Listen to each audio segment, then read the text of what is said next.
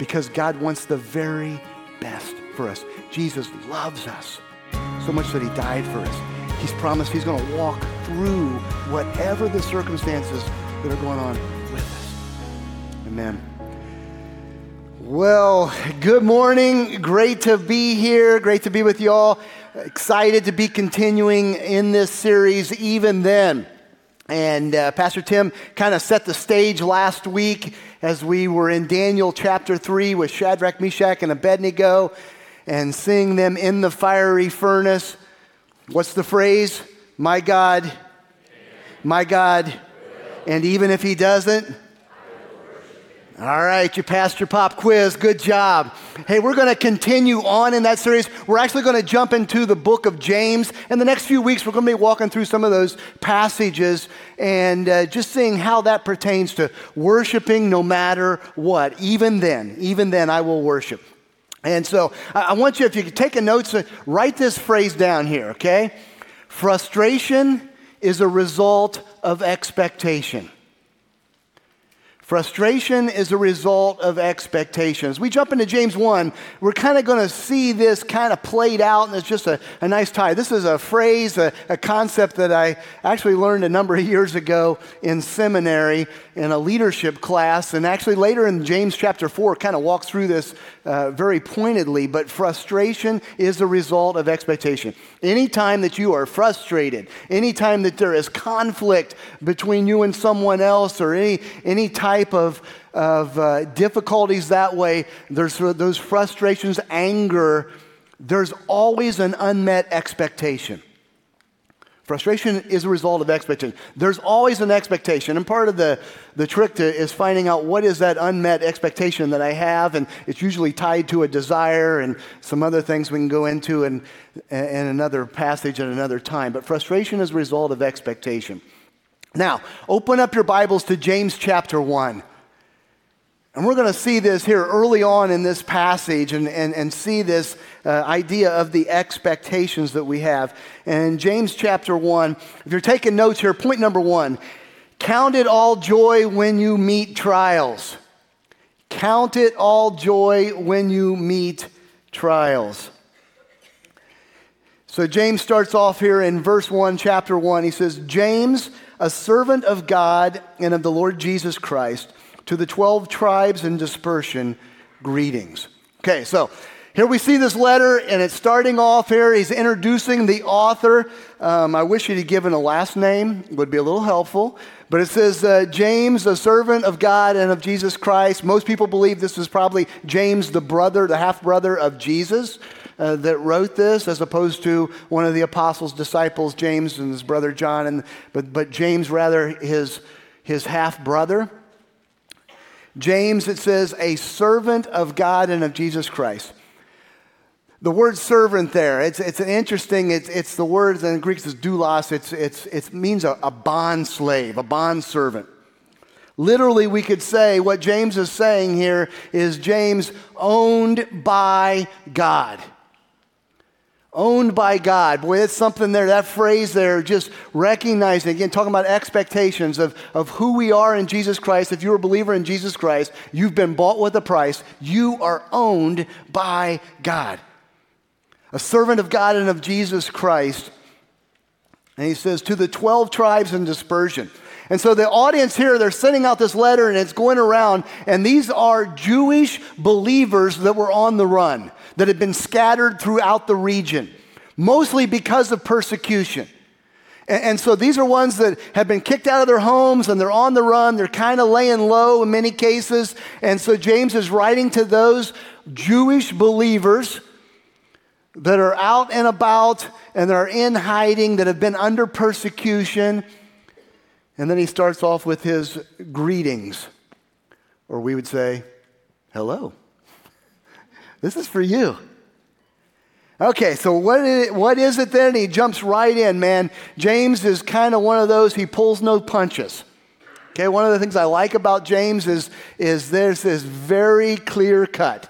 Okay, here you go. He says, count it all joy, my brothers, when you meet trials of various kinds. Count it all joy. when you meet trials of various kinds. This is the first of 54 commands, imperative statements in the book of James. He's going to say, here's what it is. First of all, count it joy when you meet trials of various kinds. Count it, consider it, evaluate.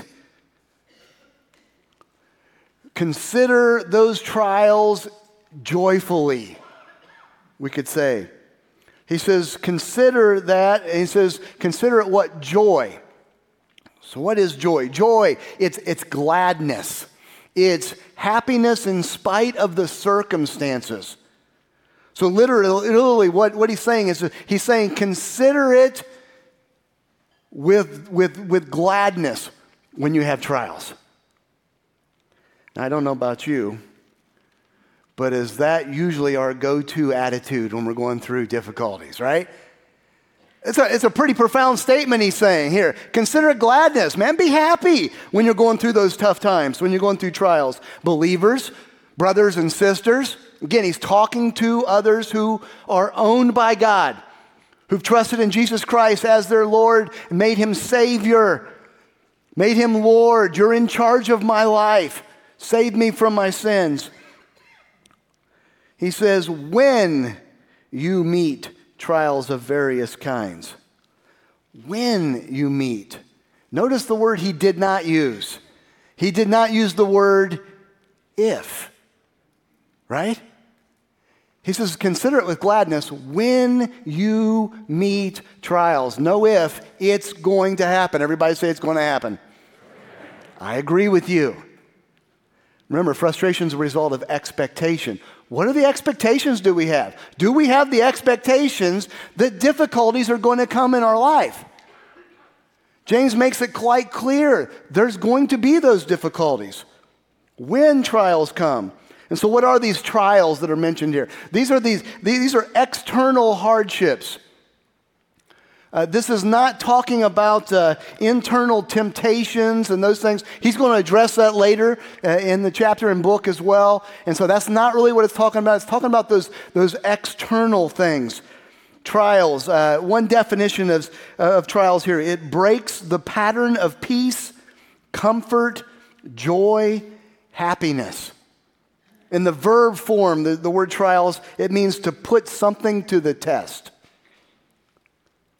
A trial. We would say a problem, a difficulty. And so what are these difficulties? Remember, he's talking to those that have been dispersed, that have been on the run, that have been under persecution. And so he could be saying, hey, as you're under persecution, trials, and absolutely that applies, but he doesn't stop with just that. He says trials what? Of various kinds. It may be persecution. It may be sickness. It may be difficulties. It may be problems with other individuals. It may be work-related. It may be whatever the situation, whatever the difficulties, whatever the problems. That's what James is addressing here. And he's saying, look, count it joy. Consider it with gladness when you go through these tough times. Well, why in the world would we do that? Well, he gives you an explanation. For or because you know that the testing of your faith produces steadfastness. Because you know, that Greek word there, it's literally the idea of you know by experience. That you know because you've experienced here that the testing of your faith produces steadfastness. The testing of your faith. See what just happened there? He says that he equated trials with the testing of your faith. When we go through difficulties, when we go through problems, James is saying, look, this is a moment where our faith is tested. Where what we believe about God, what we're willing to live out in our lives is put to the test. Literally, problems, trials are tests to your faith. Trials also then pose a threat to your faith. How are you going to respond? Is your faith real? Is it something that you have built that's foundational in your life? Because the testing of your faith produces steadfastness. It produces, it works, it develops. It gives the idea of process that's taking place. When we go through trials, when our faith is tested in those ways because of the difficulties in our life, it is working and developing steadfastness. Some of your translations may have another word for that, endurance. And that's really the idea there. It's that patient endurance. It's the idea of we're kind of holding out is steadfastness. It's endurance, but it's endurance where you're longing for something better. There's a hope that's attached to this. It's hanging on because you know it's going to get better. And so we see here be joyful in trials because of what is produced, and in this case, endurance, steadfastness. Now let me just take a side note here. This does not mean, everybody say not, this does not mean that it doesn't hurt. Amen? It doesn't mean that there isn't pain that's involved in this process. And absolutely, when you're going through some tough times, there is pain many times involved in that. It's okay to say, ouch.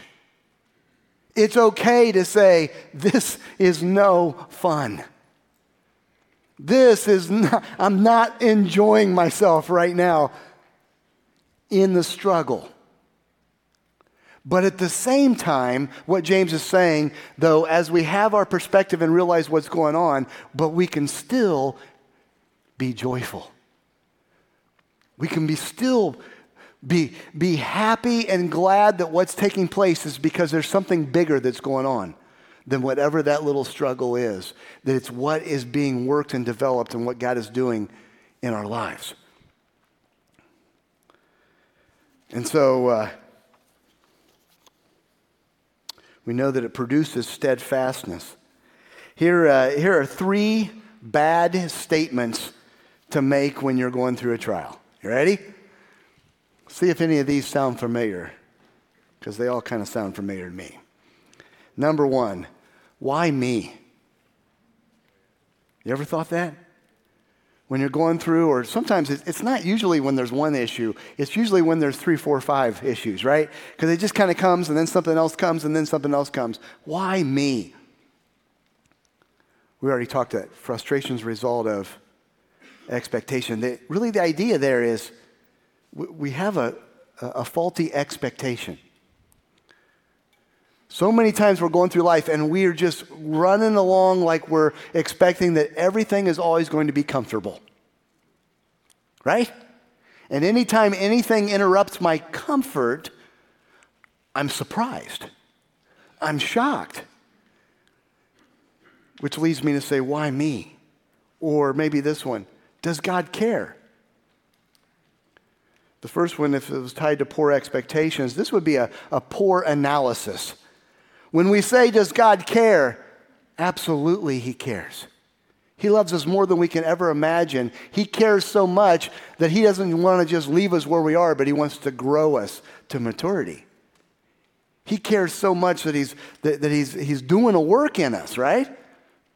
Why me? Does God care? Or how about this one? This is so unfair. This is so unfair. When we start thinking about fairness, usually that's because we're looking around and trying to compare with other people. And we're saying, well, it doesn't seem like they don't have these problems here. Why am I? This is so unfair. And many times that drives us into a pity party. Woe is me. I can't believe. Well, a couple of things. One, God's doing a work in me that may or may not translate with what He's doing in other people. That's one thing. 2, you have no idea what other people are going through. And in what season and times and periods, and you know what? You start looking around, you start playing the comparing game with that's a bad plan. That's a bad plan. Why me? Does God care? This is so unfair. Let's continue on verse 4. He says, So we got this producing steadfastness, and then verse 4, and let steadfastness have its full effect, that you may be perfect and complete, lacking nothing. So steadfastness isn't actually the end goal, it's the means to the end goal. And the end goal here is to have its full effect, that you would be perfect or complete. We would say it this way, that you would be mature. Obviously, we're not going to be sinless, we're not going to be perfect this side of heaven. But it's saying that completeness there, that we're not lacking anything, he says in verse 4. And so we see that there are trials, there's testings in our life so that we can build endurance so that we can be in goal, mature, complete, lacking nothing. Does that make sense? So we see here this process that's taking place in this completeness, this maturity is the goal. Literally what he's saying is you cannot be a mature believer without trials. So right now, everybody, adjust the expectations, right? We need trials. We need problems. We need difficulties because God's trying to grow us. God's doing something in this. God's right there with us in the process. We can be joyful. We can be glad that it's taking place, even though it's painful, even though it's not pleasant in the moment. But we can still be joyful. We can still be glad because of the process that's taking place and the end goal that's coming. So we'll say it this way. Here are 3 battle cry statements when going through trials. Here's 3 statements here. Learn them, know them, say them, live them. Number 1, you probably heard this before. God has a remember, God has a plan. Whatever it is that's going through, it's a surprise to you, but it's not a surprise to God. Amen? He knew it was going to take place. He's still in it. And he's right there with you as you go through it. God has a plan. Number 2, the second battle cry statement is, grow me. Lord, grow me. Right? The Christian life, the process of sanctification, becoming more like Christ each day. It's that growth process that takes place. We need trials to grow. Amen? God has a plan. Lord, grow me. And then number 3, for your glory. For your glory. End goal that Jesus Christ would be lifted up through it. I say it this way, kind of put it in a sentence. Trust God for his glory and your benefit is the idea there. We can trust God for his glory and our benefit. You know, a few weeks ago, we mentioned before, I did announcements a couple weeks ago as well and kind of showed a picture from the missions trip to Turks and Caicos. So about 3 weeks ago, a group of us, 21 of us, went down to Turks and Caicos to partner with Harvest Bible Chapel, Turks and Caicos. And we're just continuing in this partnership. We actually have a group that is up here right now of high school students, 17 high school students and leaders that are here, along with Pastor Kenyatta as well. I think he'll be later in the services. And they're here for the high school, the Ignite summer camp. And so they're actually gone this morning. They're coming back for the 4:30 service, but they've been at camp there as well. And so it's kind of a cool opportunity to kind of partner in some different ways. We were down there in Turks and Caicos, and see a slide there. It's got some pics there. One of the big things that we did that week was this massive outreach to North Caicos Island and Middle Caicos Island. And we got in middle of the week, and man, we kind of hit the ground running. We're actually probably a little busier than I even expected to be right away because we were helping to get prepared for that, helping them to prepare for that. Part of that was this outreach that was going on all day there. People were coming in from the islands, and there was just all these different stations where just meeting different needs. Some of them was just giving out. We had over 300 bags of fruits and vegetables.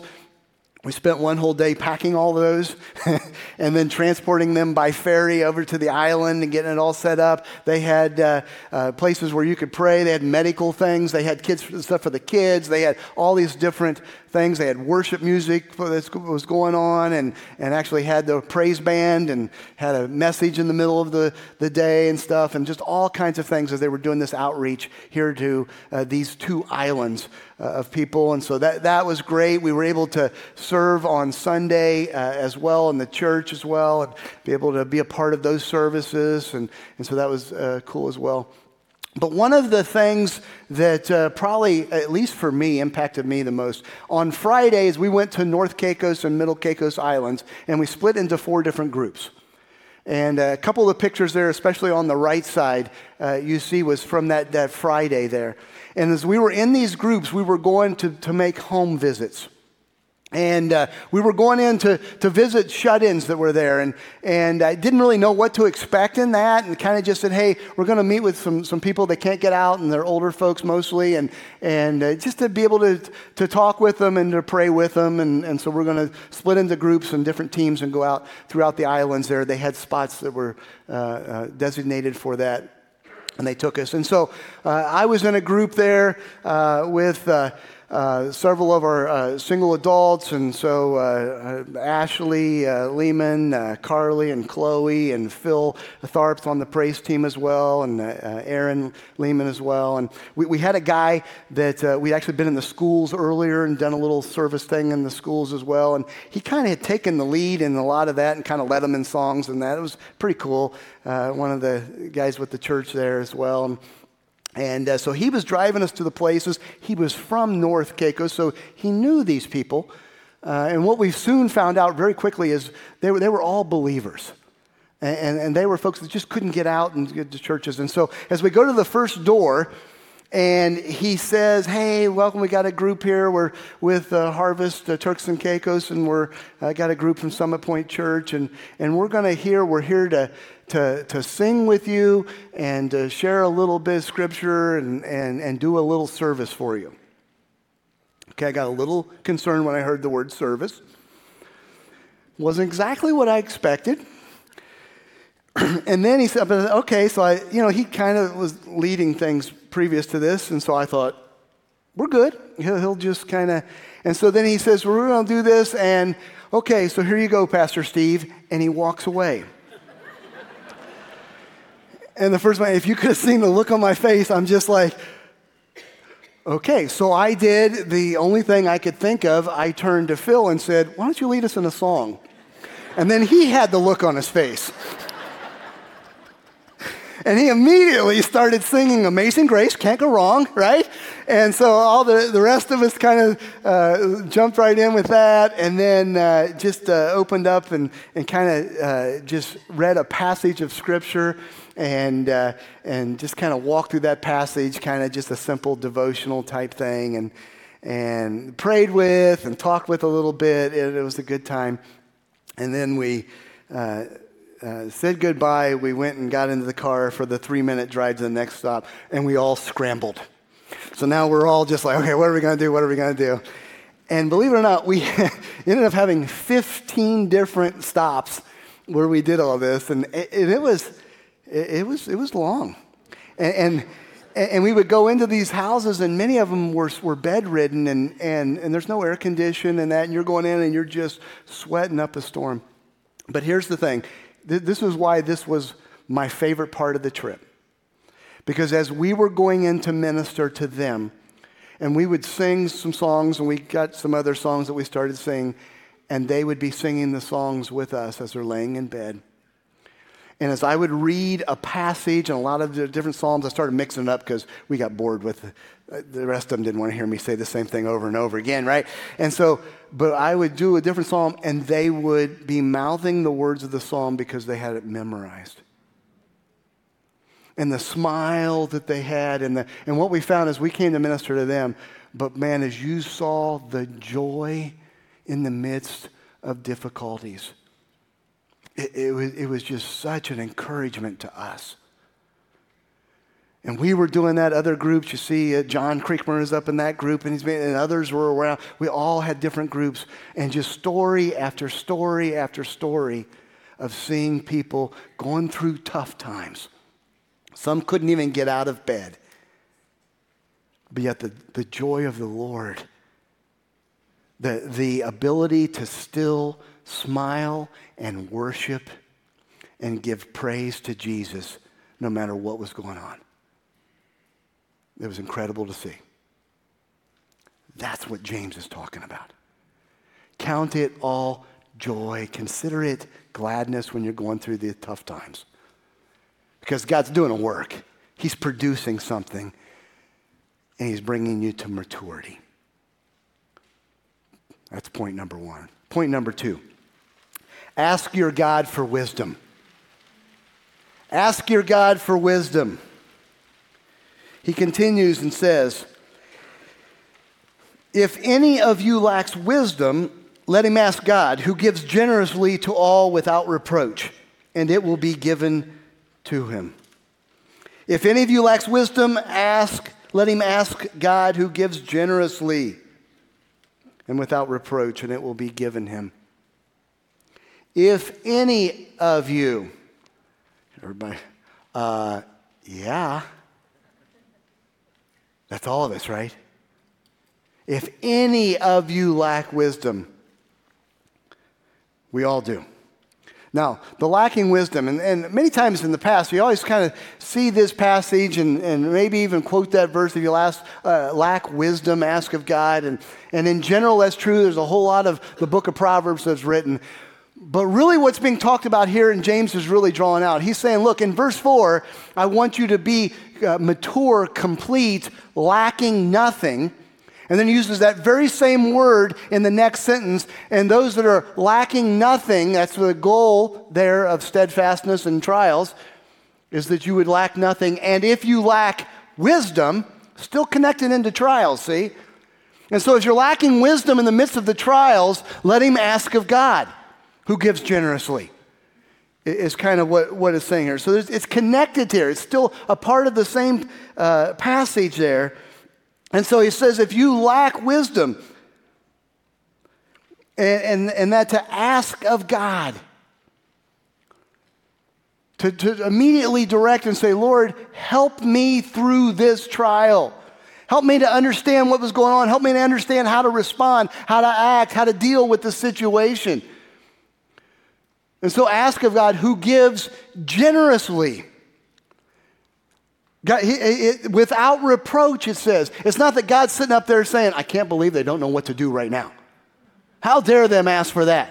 That's not what God's doing. He's saying, just ask. I'm right here willing to give you all that you need to go through this struggle that you're in right now. And he'll give it to us generously. And to give us wisdom, to empower us to be able to endure those trials, to be able to use that difficulty and grow to maturity. If any of you lacks wisdom, literally the definition is it's the application of knowledge. And the idea here is you're going through the trial, and so that he would give you wisdom on how to handle the trial, the difficulty, the situation. If any of us lack wisdom. And so the question I had immediately was, well, why don't I? Why don't I ask for wisdom so often? And as I started kind of going through that, and a lot of different answers kind of started to come up and started to evaluate here. Why I don't, sometimes I think it's because of fear. Because I'm not really trusting God. I'm not really trusting that God has a plan in this. I'm taken by surprise, and somehow I kind of assume maybe God was too. And there's fear in that, or maybe sometimes it's my pride. I don't ask for God because, man, when the problem comes, what's the first thing I do? I start coming up with 3 different things that I can do to handle this problem. And I try to figure it out myself. And I start putting together my plan. And that kind of then usually ties with the other area there. Sometimes that why I don't ask for wisdom, it's because of pain. I don't want pain. I don't want to be uncomfortable. And so I'm trying to figure out not how best to go through the difficulty, but I'm usually trying to think about how I can come up with a plan to avoid the problem, to go around the problem. Can you relate with that? When we ask for wisdom, what are we asking for? We're asking for the God-given understanding of the nature of the trial and knowing how to live righteously and victoriously through the trial. Let me say that again. It's the God-given understanding of the nature of the trial and knowing how to live righteously and victoriously through the trial. How do I go through this trial in a way that is right and pleasing to God and that will allow God to work in me to build and develop the things that he's trying to build and develop in me? That patient endurance that's maturing me. Verse 6, he says, "But let him ask in faith with no doubting, for the one who doubts is like a wave of the sea that is driven and tossed by the wind." He says, but as we ask for wisdom, there's a caveat to this. He says, but you need to ask in faith. You need to ask with a confidence that God's going to do what God has said he's going to do. We can ask in a way and trust in the sovereign God who is in control. It's not wishy-washy. It's not going back and forth. It's not, I believe, and then the next moment, no, I don't believe. No, I do believe. And that's kind of the idea of going back and forth and back and forth. And he says literally it's being tossed to and fro. It's not bouncing around between what God says and what God's plan is for our life and what God says in his word to maybe what the world is saying, what others are saying, or even worse sometimes, how I feel in the moment. And a lot of times it's man, that's what really is coming down to. It's what God has for us versus how I feel. And so he goes back and forth, indecision, usually because we want to avoid the trial. Usually it's because we don't want it. So sometimes maybe this is you, but we say, okay, I'll ask God, but I may have to figure this one out on my own. That's what he's talking about. I believe, no, I don't really believe. Right? It's the back and forth. Verse 7, "For the person must not suppose that he will receive anything from the Lord." So don't just assume. He's not.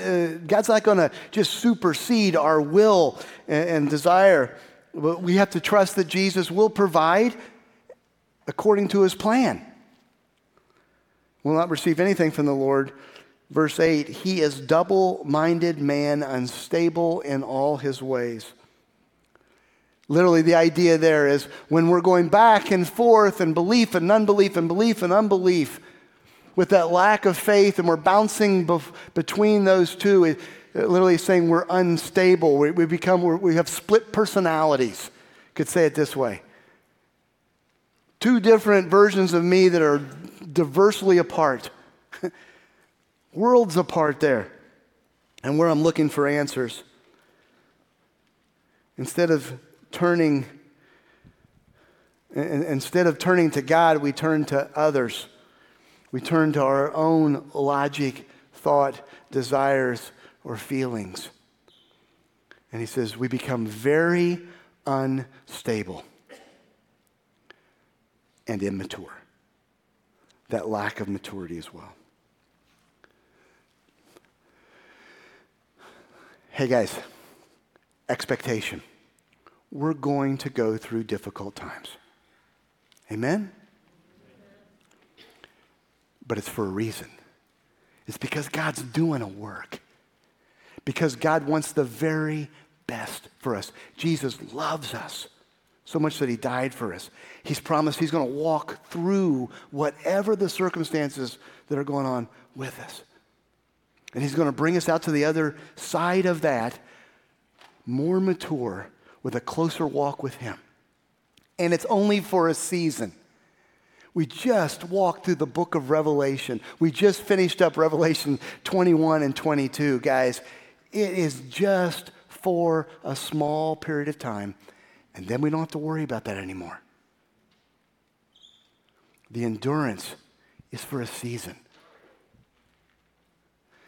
So 3 weeks ago, I was in Turks and Caicos and a part of that mission team. It was an awesome experience.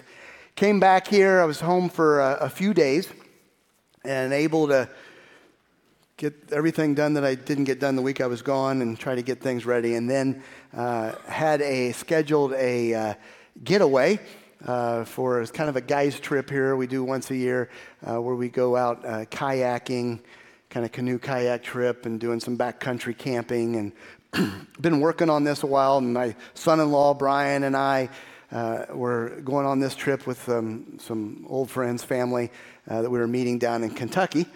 And we'd planned it all out and had the route. We're going to get on the Green River and be several days. You just kayak, you go along, you do a little fishing while you're doing it. You stop wherever, you pitch a tent and just camp out in the middle of the woods and then back on. And it's just kind of a fun trip that way. And Brian and I were leaving Monday morning down to Kentucky, and we got an hour down the road, and I get a call from one of the other guys who says, we have a problem. I just got an email, and the livery that was supposed to drop us off where we would put in on the river and then come back to the spot, they just canceled. There was this big storm last night in Kentucky, massive thunderstorms, tornadoes that just ripped through southern Kentucky, and the river that's normally 9 feet deep and it's a little higher. It actually, by the end of that day, it got up to 29 feet. It had well spilled out into the, over its banks and that, and so, hey, I've already taken off. I got all this gear and food and everything packed. So we just kept heading south. And we're like, okay, well, we'll figure it out. So that got struck. So we ended up spending the night at the first place, and then we got up the next morning and found another state campground on a lake and said, okay, we'll do that. And so we just hung out for the next couple of days. We just camped out on this lake. We took the kayaks out and just fished off of there. And it was not at all what I had planned, not at all what was expected. But the goal was to relax, and it was relaxing, mostly. And so we were out there, and so the first morning we get up there on that lake, and we go out, and man, and you got to understand, I'm not a fisherman. I don't fish to catch fish. I fish to relax, right? It's just something, and we're sitting on these kayaks, and these are the kind of kayaks that you sit on top of. You don't get in them, and you can strap a lot of gear on them. It's great when you're on the river. Not so great maybe when you're in the lake, but so we're there, and I'm just out in the middle of the lake, and we're casting, and I'm laying back and I'm enjoying. And as the morning gets going, some boats start coming along on the lake, and there were some people water skiing and things. And then some of the things I had never seen it before. Some of you guys, everybody I tell this to, they all go, "Yeah, of course, we've seen that." Yeah, but they fill the ballast of a boat and drop it down in there into the water deeper, and they go plowing through there. And then somebody behind has a surfboard and is surfing behind it. And it's pretty cool when you see it. It's kind of surreal as they're out on this lake in Kentucky, but they're surfing. And here's the problem with that, though. When you're not paying attention and you're sitting on a kayak and you're just doing this number, and they go by, and as it started off the first time, and I'm facing this way and they're going this way, and I'm not even paying attention, when they do that, to get those waves for the surfboard guy to surf behind, it makes some decent waves. And as those start to come in and you're in a kayak and you raise about 3-4 feet and then drop 3-4 feet, you become very unstable. So what was really calm and relaxing ended up becoming sheer terror as I'm thinking, I do not want to get in. It's early morning. It's not even warm out yet, and I don't want to get into the water here, and you're doing this number. And then I come back and I'm studying this passage and he's saying, look, when we don't have faith and trust God in asking of wisdom, we are just like that. We are unstable. We're bouncing all over the place. We're not growing. God's not glorified by that.